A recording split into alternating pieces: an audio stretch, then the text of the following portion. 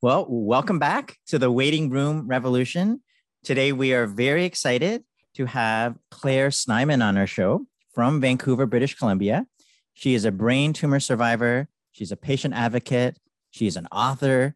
And we're excited to chat with her, learn about her experiences and how they intersect with the Waiting Room Revolution.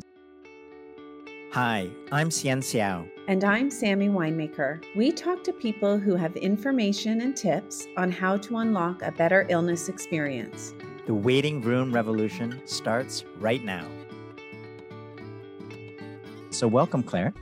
Thank you very much. And thanks so much for having me on today. I'm excited to be here because I've been listening to your podcast. I'm very grateful for the work that you're both doing in this important space. And yes, I'm excited for the conversation and how it will unfold today. So are we. So, welcome. Welcome. So for some of our listeners who may not know you, Claire, I know you're active on social media, but can you tell us briefly a bit about your backstory as a patient? Sure, absolutely. So where to start? So let me take you back to, I think, where was it? May 2010. That seems a long time ago, eternity ago.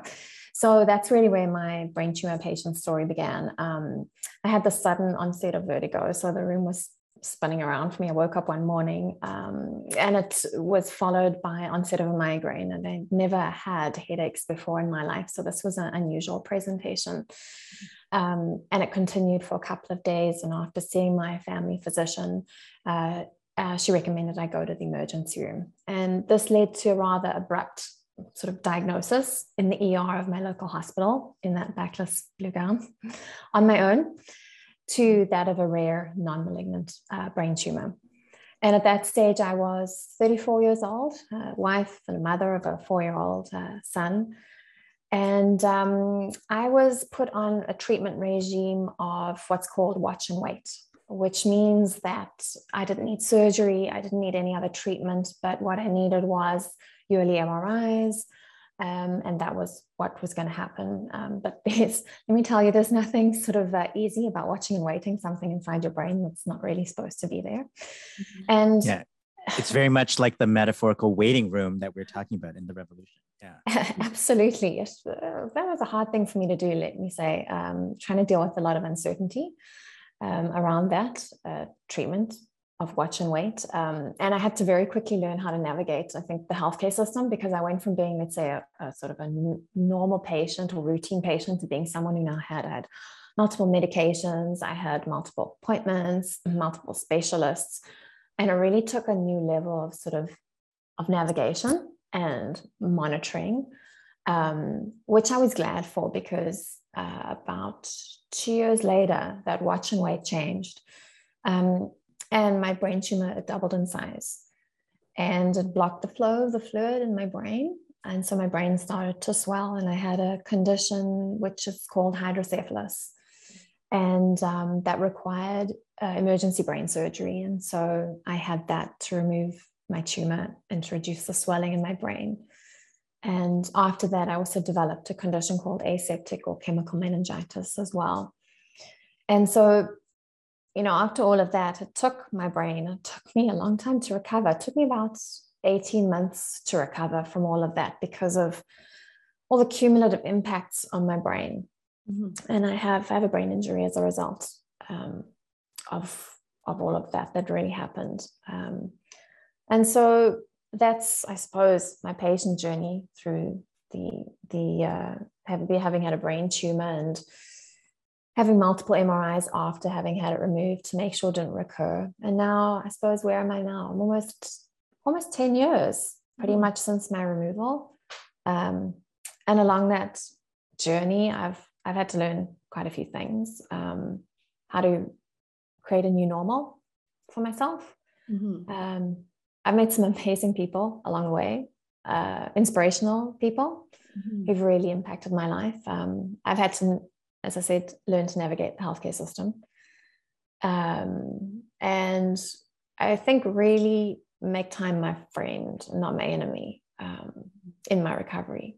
I can't help but wonder, when you were first diagnosed, Claire, when you were on this watch and wait kind of treatment, which I would think would be just a living hell in a way. But did you ever ask, or did they ever offer to you what, once you're over the relief of nothing needs to be done right now and we're going to watch and wait, did they offer you what the natural possibilities might be down the road? Or did they just say, okay, we're going to watch and wait and we'll do the MRIs? Or did they give you this nice picture of what could and might happen? It's really interesting because I love that you bring that up, because I think that speaks to one of the things that you guys have spoken about in your podcast is that overall, that like roadmap, that giving people the zoom out of the patient journey, and what does that look like? And when I was diagnosed in the ER, as I said, it was rather abrupt. It was a neurologist who said to me, oh, we think you've got viral meningitis. And oh, by the way, you've got a brain tumor, and walked out. And I was like, what? And then I was also given a 10-minute consult thereafter with a neurosurgeon who actually did lay out that roadmap for me. And I saw him thereafter 2 weeks later, where it was the roadmap of, it will be watch and wait. It is the size of it is right now. We'll watch and wait to see if it grows. And then if it does grow to around about this size, we will remove it, and so forth. So I did have a lie of the land. I was told that these are the type of symptoms I should look for, which might indicate it is growing, and so forth. So I did have an idea of what that roadmap would look like, which would ultimately land up with the endpoint of surgery. So I sort of had, this is my beginning point, this is my end point. Yeah. However, I felt like maybe there was, so I had a roadmap, but I felt like there was maybe a side road, which wasn't detailed very well to me. In fact, I think it was left out of the roadmap. And this was my experience, but having chatted to a lot of other individuals affected by brain tumors, I feel like that side road is not unique to me alone. And that side road had a lot of potholes. It had a lot of diversions and even some road closures, I felt like sometimes. And that side road was all about the mental health challenges that could affect an individual who had a brain tumor. So from my diagnosis up till my surgery and after my surgery, mental health challenges were most definitely there, but were never once mentioned. From diagnosis all the way, from even surgery and even after surgery, not once was that ever mentioned. So when I did have things that impacted me mentally, I thought, what's going on? Is this me? And I didn't know where to reach for support. And I felt that was a miss in the roadmap that was laid out to me. Did you feel suspended at all for those 18 months, like just floating around a little bit without knowing where to land, like unable to plan? You were a young mom of a young child. Was it difficult for life to go on as usual and for you to plan without having an anchor? Absolutely. I mean, for me, when I was diagnosed during the day. My husband came to the ER with me, but stepped out. And then I was told I had a brain tumor, and then he stepped back in. I only got home, I think, at 6 p.m. that night, and we'd been able to get a babysitter to look after my son, who was 4 years old. But the first thing that I thought of when I was told I had a brain tumor was of my husband and son. Yes. Because I thought, it brings tears to my eyes. I thought, am I going to grow old with my husband? Yep. Am I going to be able to see my son graduate high school and all those type of things? Because one of the side effects, or in stages potentially of my brain tumor, was some things when I'd read on stats were not looking good when I went down that little visit with Dr. Google myself. And so that suspension that you talk about, yes, I had many moments where I went down that dark vortex where I wondered and had a lot of moments of uncertainty, where I felt like do I move on or do I stay in this pointing moment of time? But I suddenly realized that what I needed to do was surround myself with a solid and robust medical team that were able to give me the best and most accurate sort of care that I needed. And I did that. I got that. I even got a second opinion to make sure that I had the right diagnosis and the right treatment and way forward. And I felt that that made me feel the most secure in what was happening to me with my treatment and way forward. And that made me feel less uncertain. So every headache that I got, every vertigo spell that I got, I didn't think, oh my God, my brain tumor is out of control. And that helped me live more in the moment than the what ifs. You mentioned that the first thing you thought about was, will I grow old with my husband, and what will I see my son graduate? But really, reading between the lines, you're wondering if you're going to die. Is that something that you came right out and asked when you were first diagnosed? Like, is this the kind of tumor that a person like me can die from? I didn't. I didn't actually ask that straight up. And it's interesting because, as I said, the situation when I was in the emergency department was not ideal to ask that. I was almost brushed off in a way that was like, oh, it's fine. You'll be fine. It's not a big deal. From the neurologist. The neurosurgeon was a little bit more serious about it. And then I was sent to go home. I think it's interesting also, I found, because potentially maybe because it was non-malignant, it wasn't deemed to be such a dramatic issue. Unfortunately, the way it panned out, I could have died, but I didn't, and I'm here, which is great. I know that you've listened, you've tweeted a lot about some of the keys, these 7 keys that we came up with, and one of them was zoom out, you alluded to. Were there others that you felt were very relevant to your story that you had wished you had known sooner, or that you would want to tell other people affected by brain tumors or brain injury that would help them? So there's definitely one that speaks very much to me personally, is Taguret. And I love that one because I think a lot of people don't realize the intricacies of the healthcare system until they become a patient, or until maybe someone, a loved one, becomes a patient. And I think then sometimes it becomes a bit of a shock. It's like, wow, I didn't realize that the healthcare system was so complex.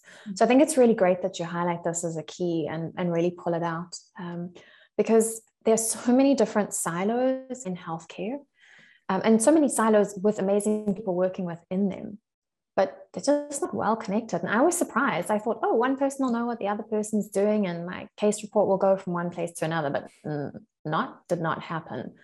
And it was interesting because straight after I was diagnosed, I actually automatically started tracking my symptoms in a little black book that I had, because my memory actually was already a problem prior to my diagnosis. I didn't realize, but that's actually one of the issues with the brain tumor that I had.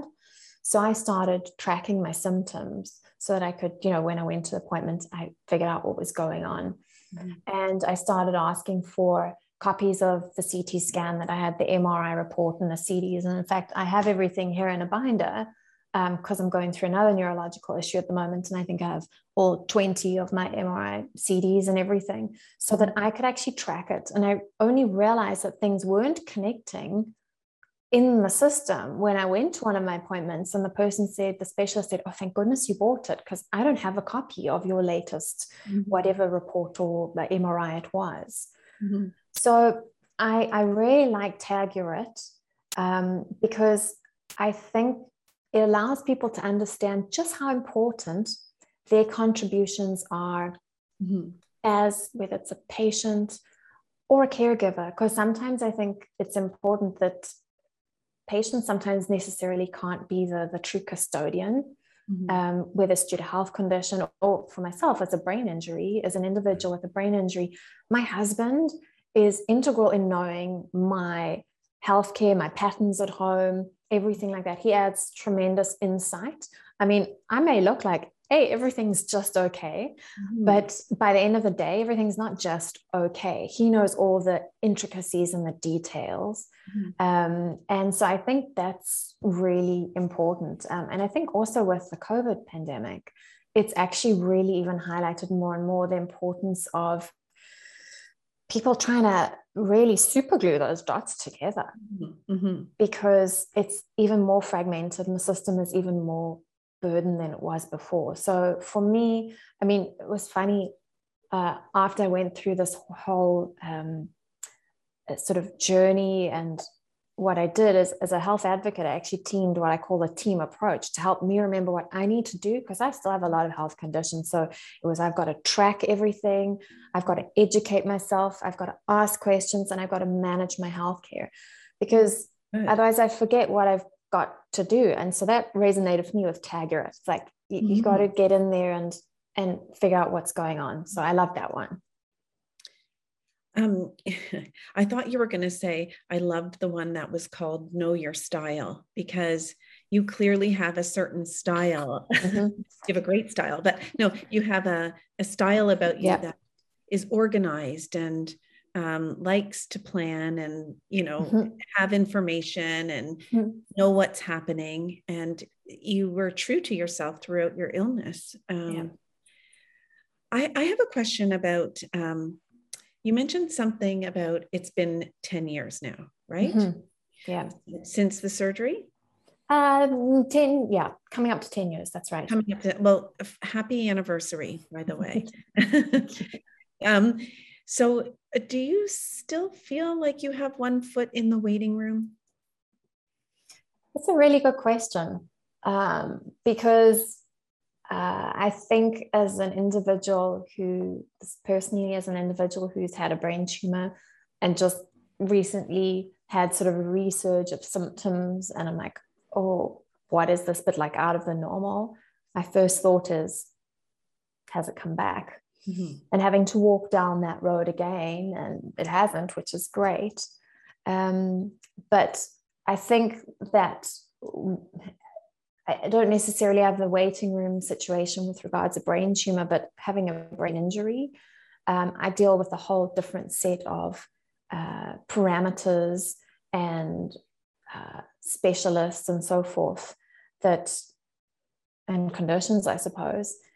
So I think I do have one step in the waiting room. Yes. Do you still feel, I know some friends who have gone through serious illnesses that are cured, but for years and years later, it's always sitting on their shoulder, like, yes, every twinge is that until proven otherwise. Does that volume of that vigilance and constantly scanning yourself, does that dissipate year by year? I did find it did. Yeah, it did for sure. And I used to have MRIs every year after my surgery, and then every 2 years, and then they stopped, and that was quite a thing. They said, okay, I think you're good now, it can stop. And I was like, oh, I'm not sure how I feel about that. And then it stopped. And then I had a resurge of symptoms about 3 years ago, and then they MRI'd me, and then a resurge of symptoms just 2 months ago, and then they MRI'd me. And I think it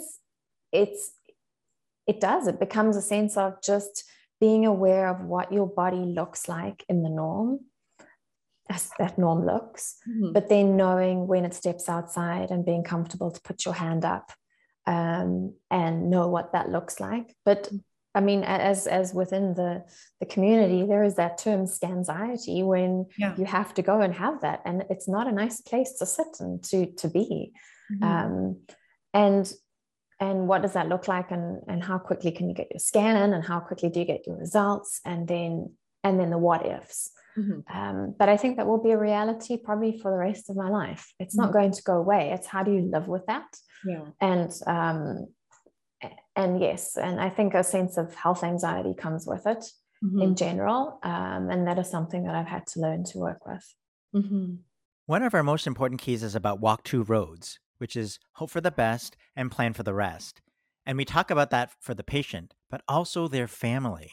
So I'm curious, in your experience, how did that key walk to Rhodes play out for your husband and your son? Yeah, so that was interesting because obviously when I was diagnosed, my son was 4. So not much that you can explain to a 4-year-old. All I wanted to know was, could he dial 911? In case mommy fell on the floor, did you know how to dial 911? And that's as far as it went for a 4-year-old. When he was 6 and I had to have emergency surgery, then we explained to him what was happening. The trajectory looked a bit different as over the next 18 months when I was still recovering. He was 6, 7, 7.5. But even now, as I am, he's 15.5, and I'm as recovered as I'll be, but I have brain injuries. So I forget things and walk into things, and I'm asleep by 9 o'clock. And but it's become more of sometimes a laughing, running matter in our household when I'm talking about the wrong thing. And he's like, "Oh, Mom, really?" But I think it's a sense of, it's become more of we understand in our house that a headache doesn't equal a bad outcome. A headache equals a headache. And Mom has vertigo doesn't mean that she has a brain tumor. We understand that's the progression of Mom's. It's also my brain injury. And it's also, I have migraines. So I think we prepare, we hope for the best. And we have to have, given that there is some anxiety around it, and having children in the house as well, I think it's important to keep a healthy dose of positivity. But as you said, also understand that life happens. What I've heard is a lot of the keys, the 7 keys, are very similar to a lot of serious illnesses. But I guess the flip of that is, what is unique about having a brain injury or brain tumor that is unlike, cancer or, heart failure? I think it's a great question. And it's a little hard one to answer, because I think every health sort of condition is unique and carries its own burden. And at the same time, everyone's experience of, for example, a brain injury journey is unique to them. But I suppose from my own experience, for me, the symptoms of like a brain injury are not visible to the eye. So for me, anything from like cognitive issues, memory, could be anything like depression, loss of balance, problems thinking, the fatigue that comes with it, they're not visible to the eye. And they're not easily cured or even treated by medications either. So it's not like, well, that's great, this is what we can do, and we'll tick that box and you should be fine, and this is the roadmap that you'll get. It's more a sense of a change in lifestyle, and an acceptance and a move on. Not move on, that's not the right word. And I think with that comes the challenge sometimes of invisible disabilities. The acceptance and understanding by the healthcare profession, as well as by families and friends. I like to use the saying is that memory loss is not just menopause or old age. And that sounds really strange to say, but sometimes out of best intentions, if I'm talking to some of my very wonderful friends, I might be saying, "Oh, sorry, I forgot that." And oh, don't worry, I forget things all the time, menopause. And I'm like, not quite the same. Just every single day. That's why I have an Apple Watch. That's why everything of mine is electronic and connected all the way, because I can't remember maybe what happened yesterday, or my long-term memory, a lot of it is gone. So it's a little bit different with the brain injury. And I think often, even if I look at a brain tumor and brain injury, not everyone who's had a brain tumor has a brain injury at all. But if I look at a brain tumor, sometimes when you finish the treatment, whether it's surgery, chemo, radiation, sometimes the symptoms or the treatment might leave lifelong challenges that exist. And it might be those invisible disabilities. And I think that is sometimes a challenge. I mean, I know after my surgery, I had, a hole in my head, but I could cover it with my hair could cover it. My face looked like a moon from all the steroids. But I looked pretty okay. Mm-hmm. People were like, oh wow, you look great, you must be fine. But inside I was not okay. And I was not okay for a very long time. And so I think that's maybe what might be a little bit different from some of the other trajectories and illnesses. So Claire, I'd love to hear your advice for someone dealing with memory issues associated with a brain injury. Yes, you know what? The one I've got here, I'll just show you here. Just see what this says. Talk slowly. So you see, that's reminding me while I'm here now. I have a lot of, I use a lot of electronic things to remind me for all my cognitive issues, memory issues. There's a lot of different online things that you can use to help you with your memory issues. I'm actually going to write a blog on this about cognitive issues, and I'm actually writing a new book on dealing with, it's called Alphabet Soup. So I'm hoping to bring some new stuff here. But quick tips on cognitive issues and memory issues are write things down. Don't just rely on electronics. I have electronics, but I write things down. I have a diary too, because when we write, we actually reinforce it in our brain. We're too reliant on electronics these days. So try to do a bit of both, not just one. This is not the same, but you just twigged my memory. This week I saw a patient who physically looks quite well, but has a very serious illness. And a cute little vignette. As I was leaving, it was in an apartment building, and walking down the hallway, she stood at her door. My back was to her, and she yelled, "I'm not as good as I look. Everyone says I look." She was so worried that I wasn't going to appreciate what struggles she was going through because she looked so good. And everyone must say to her the same thing, Claire. Oh, you look great, because people naturally want to be cheerleaders and positive, right? Oh, Claire, you look so beautiful. You look wonderful. Look at you. You're our hero. Yeah. Oh my goodness, you're so strong. And inside you're thinking, okay, this sucks. I'm not myself. I feel awful. Yeah. And so yeah, I guess I'm supposed to smile. Yeah, absolutely. And it's funny because when you get together with, I mean, I still attend brain tumor support group. I still have in person on the Zoom box and online as well. And often I find that when you chat to people, are like, oh my gosh, that's when you can really have the conversation. And people are like, oh, that's exactly what you're saying, is that we all look at each other and we're like, oh, you're looking good. But behind the mask, there's a lot of stuff going on. And I think that applies actually to a lot of conditions, not just brain injury, brain tumor. And I think that's something to really be aware of. And I became aware of that. I think every health condition I've had has taught me something about somebody else. I'm glad that you mentioned your idea of learning and then, teaching others, because you took your experience and you wrote about your first experience, 2 steps forward in your book, Embracing Life with a Brain Tumor.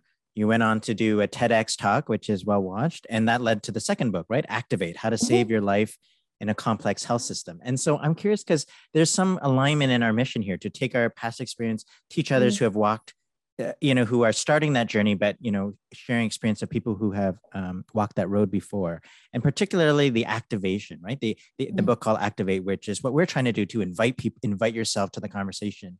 What did you learn from that experience? I mean, obviously, people should pick up the book, read it, but what did you learn from writing it, that whole experience, and from the audience who read it and came back to you? Did you learn something different than what you had intended to put out? So that's really interesting. I'll take a step back as to why I actually wrote it and what happened there. So I wrote it alongside doing my TEDx talk. And the reason why I did my TEDx talk was I had a message I wanted to get out.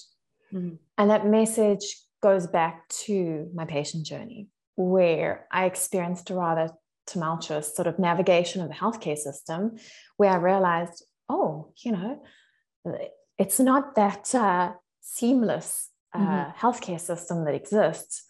I really needed to step up and get involved there. I actually had medical error and misdiagnosis that happened just before my surgery. And if I hadn't been an activated patient, well, we wouldn't be having this conversation today. And after I had recovered enough, I obviously wrote 2 steps forward, and then take that a couple of years later, I was like, I look back on my patient journey. I'm like, well, how did I get to where I got to? And I started to read a lot about patient activation, what that really meant, and the fact that it meant that individuals had the knowledge, the skills, and the confidence to actually be participants in their healthcare. And I was like, that makes a lot of sense, because that's what I was doing. I think we spoke earlier about the fact that I used to be tracking everything, asking questions. I read up so much on my brain tumor once I was diagnosed that I could have a conversation with a neurosurgeon when I went in. And so I looked for avenues to share that message, because I felt it was so important, because for me, if I hadn't done that, I would have died. And so that was my message. I was like, how to navigate or how to get out there, because you never know, you might save a life. It might be yours, or it might be somebody you love. And that's what I did. I took it out to the TEDx platform, and I wrote the book Activate to accompany it and to go out there. And in that book, it talks about the team approach, which we just spoke about, which was the tracking, the educating yourself, the asking questions, and the managing your healthcare. Well, I'm picking up on something that you said that you didn't highlight, I think, enough, which was the ability to go through the TEAM approach as the care partner was so important instrumentally for you. Yeah. And it's instrumentally important for all patients and care partners or caregivers. Mm-hmm. And you mentioned, just for a snippet there, how important it is emotionally to be able to feel that you have some sense of control when you can't control the tumor, you can't control often the illness, but what you can control is the amount, like being in the know. And we always say, when we're talking about our podcast, how important knowledge is and how powerful knowledge is. And even if it's for better or for worse, knowing things is so empowering, makes people feel so much more prepared to make the next decision. So yeah, we're big advocates, just like you, Claire, on activating people so that they get the information that they need, both instrumentally and emotionally. But sometimes people will say to us, but I'm just naturally not like that. I'm a day-to-day person. I tend not to do that. And that scares me. It overwhelms me. So would you so our advice is always, not everyone in the core group has to be the team, TEAM approach, but do you feel like you have to have at least one person, in the family team, in quotations, that has to be that person? Yeah, I think so. Because I think otherwise that something will become a shock. Yeah. Something in that roadmap and journey will be a big shock. And I think it's important that the knowns are known, because that's how you overcome the complexity and the intricacies of the healthcare system. I think is by somebody within the care group, the care team, and I'm talking about the patient, family, caregiver care team, knowing about or being responsible for tracking, educating, asking, managing the parts of the patient journey. I think it's fundamental. And I think it can be scary. There's a huge burden of care that comes with that. I know some days I sit here and I'm like, oh my gosh, today was a hard day, because I spent 2 hours basically doing admin on my healthcare. because I was phoning this, I was doing that, I was looking at this, and I was like, geez, and I also work part-time. I can't work full-time because of my lovely brain. But I'm like, that was a hard day. So I can imagine for a lot of people, the task seems pretty onerous. But I think it's all about starting in small blocks and understanding if you do the small blocks along the way, it's not one massive big block when it suddenly comes down on your desk. That's a good segue into my next question for you. But because I think that's the answer, actually, is so many people tell us that when we suggest that they be, respectfully assertive in their care journey, many people say, well, I don't want to piss off the doctor. I don't want it to jeopardize my care. I know they're busy. I don't want to interrupt them. And I can only get them for 2 seconds. But I think what you just said is the answer, unless you have more to contribute, which is this idea of starting at the beginning and doing little bits and pieces of, coming to the healthcare system and collecting and managing the bits, as opposed to ignoring that piece. And then at one appointment say, oh, I'd like my CTs from 10 years ago, my MRIs from the last 5 years. And by the way, I have these 100 questions that like spreading it out, knowing from the beginning, you have to be like that and just being that way along the whole journey. Is that less likely to derail the system? I think so. And I mean, I know when I go in for question or an appointment. For example, I had multiple pulmonary embolisms last year. So I had to have multiple appointments to help that out. And I used to go in with questions for my appointments. And I know, this was at the beginning, this was when COVID was there. So there were obviously a lot of restrictions and all of that. And I had to have, I'd write down my questions that I had because I'd looked online and done my research and all that. I knew my symptoms, everything. But I knew that, maybe I'd only get through the first 3 of my questions, but I had 8. I put my top 3 that I wanted absolutely answered were there. And I'd say, listen, I have a couple of questions. Is that okay if I ask you them? Go through the first 3. And if I knew I was tracking okay on time, I'd say, I've got a few more. Is that okay? If I didn't and they were really important, then I'd say, I've got a few more. Is it okay if I ask them to you next time? Or is there another way that I can get them to you? And go that way, because they were important to me, because if I didn't get them answered, I'd go away and actually my sense of anxiety would be raised. And I'd feel very uncertain, especially during that time. This was like April 2020. So I think it's important to, as you said, start from the beginning of a patient journey and be aware of what you can do to contribute towards your health and healthcare. Yeah, I'm starting to appreciate the stigma that's associated with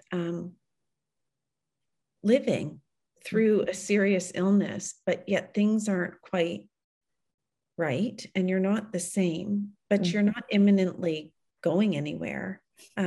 So it's like, what does the healthcare system do, or what does society do with people who live on, who need resources, but it's not as dire?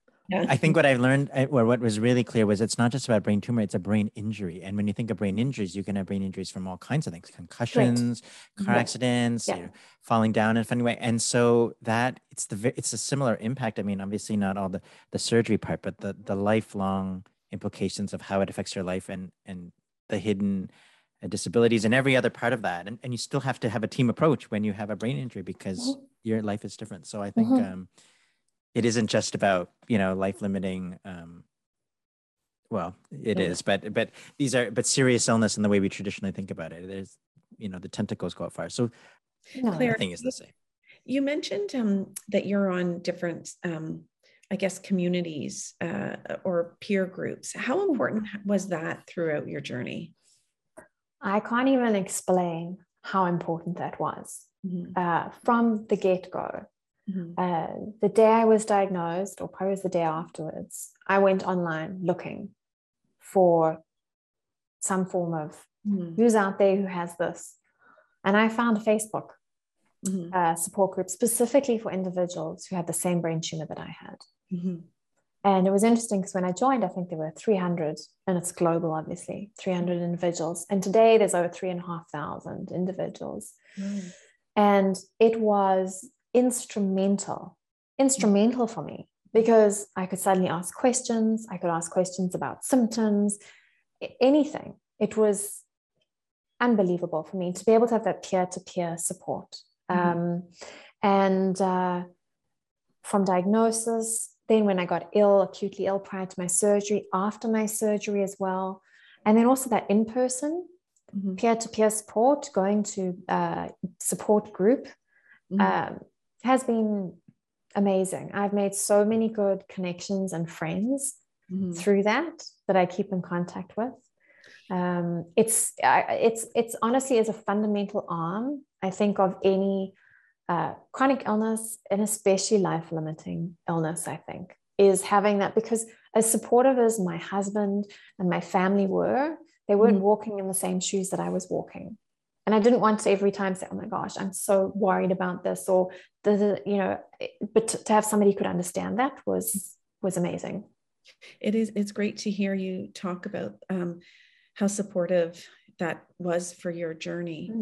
And there's not equally, but a large portion of people who, again, this goes back to know your style, who I hear say, that's really not for me. I'm a very private person, or they might say, I don't want to air my dirty laundry, or you know what, those groups, they tend to scare you. They scare you with all it's like when moms say, well, let me tell you what my delivery was like to a pregnant woman, they're horror stories. So do you think for some people it works, and for other people it might not work, or should we force everyone into these peer groups? Just kidding. It's a good question. So I can hear where that's coming from. Sometimes it can be a little scary and a little eye-opening. And I know I sort of withdrew from the one support group, online one, a little bit at certain times when it got a bit too much. When I was in the diagnosis phase and I was hearing all about the surgeries and what went wrong afterwards, and I was like, whoa, too much information. But then after my surgery, it was instrumental because I was really struggling. In the in-person support group, there's some people who don't say one word when they come there, but they just sit and they listen. And I think that's an important thing for people to know. You don't have to say anything. You can just sit and listen. It could be about hearing things, hearing other stories. I mean, that's, as humans, how we connect. We connect by hearing stories of other people. We can read the literature and understand our condition from a medical perspective. But when we hear other people's stories from a lived experience, it's a very different lens we're looking at. And we can hear the good, the bad, and the ugly too. But it's a very different lens we're hearing it from. And that's how we connect from a human perspective. And for me, that's really, really important. It makes us feel like we're not alone. And so we can just listen, or we can participate. There's both sides of the coin. And I think that's important for people to know in peer support. Another important organization that you're involved in is the Brain Tumor Foundation of Canada. So I'd love if you can talk a little bit about that organization and what you feel so passionate about. That's a pleasure to do. Because I've been lucky enough, I've volunteered for the Brain Tumor Foundation of Canada for about 7 years. I volunteer on their Brainwave program, which is a program for families with children that have brain tumors. And so they're a national organization, and their mission really is to reach any person in Canada, each and every person in Canada who's affected by a brain tumor. And they do this they do support, they do educational materials online, and they do these fantastic books for individuals. And they do a lot of research and grants and funding as well, and support groups. And, for me, they're really, really important because I think a lot of people don't know enough about brain tumors. I didn't. I knew about cancer and I knew all of this. I actually didn't know much about brain tumors. But there's over 120 different types of brain tumors, which is that's a lot. And I think what that means is it makes treatment really tricky. And so when you look at the amount of research and funding that goes into brain tumors and brain tumor research and treatments, it actually doesn't sort of match up to the money that's really needed to go in there. I mean, if we actually look at the stats, I think it is, I was just having a look at it. I mean, if we look at brain tumors, actually the leading cause of solid cancer death in children under the age of 20. I don't think people actually realize that. So that's why I always continue to support and volunteer for the Brain Tumor Foundation of Canada, because they're doing so much in this area. And I think it's important to raise awareness about brain tumors and raise funding for brain tumors and research and all of that. So yeah, I think they're a great organization. They have a fantastic volunteer network and really strong and passionate people working within the organization as well. So yeah, if you want to find out any more about them, they've got a great website. It's braintumor.ca, so you can have a peek there. We often like to leave the last word to our speakers. Like, what advice do you have for patients and families who are starting a journey that you've learned that you'd want to share with them? I would say last word of advice is breathe in the small things and take things day by day, because sometimes it can be very overwhelming. I know that. And I do think is look for ways to do that team approach, but also gather your family and your care team. And I'm talking here about your doctors, your healthcare providers, and support groups into that whole approach. And as we were discussing, try and do it from the beginning. Don't leave it to the end. And I think that dovetails nicely with what you're trying to do with palliative care. Let's not leave that conversation to the end. Let's bring that conversation into the beginning as well. So I think it's about, if you are diagnosed with a life-limiting or really serious illness, think about it from the beginning and what steps can you be taking to become more educated about it, to look for ways to understand what that means and ask questions from the get-go and be more involved, whether it's you as a patient or whether it's your care partner or your spouse or family or friend. Claire, what advice would you have for someone who is living with a brain tumor?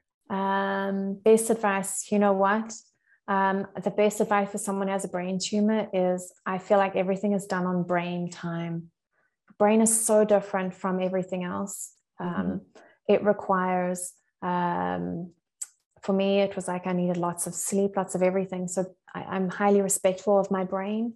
When it needs to slow down, it tells my body it's got to slow down. So for me, I remember the word brain time is to be highly respectful of my brain. That's one of the things I always remember. To listen to your body. Well, this has been such an interesting conversation with someone who's lived through it and still has a hidden disability, and to know a little bit more about what it's like to walk in your shoes, Claire, and how you are just that kind of person who has turned this all into a way to help so many other people. So, I mean, the world is so grateful for people like you. You're just so generous. No, thank you for that. And thank you for what you guys are doing. I continue to listen to your show, and I have the one from Australia pegged to mark. Claire, it's been a pleasure talking with you today. Thanks for listening. Please visit our website, waitingroomrevolution.com, to listen to our first season about the 7 Keys and to learn more. The podcast is produced and edited by me and Kayla McMillan. Our theme music is Maypole by Ketsa. Please rate, review, and subscribe to our podcast and help us get the word out.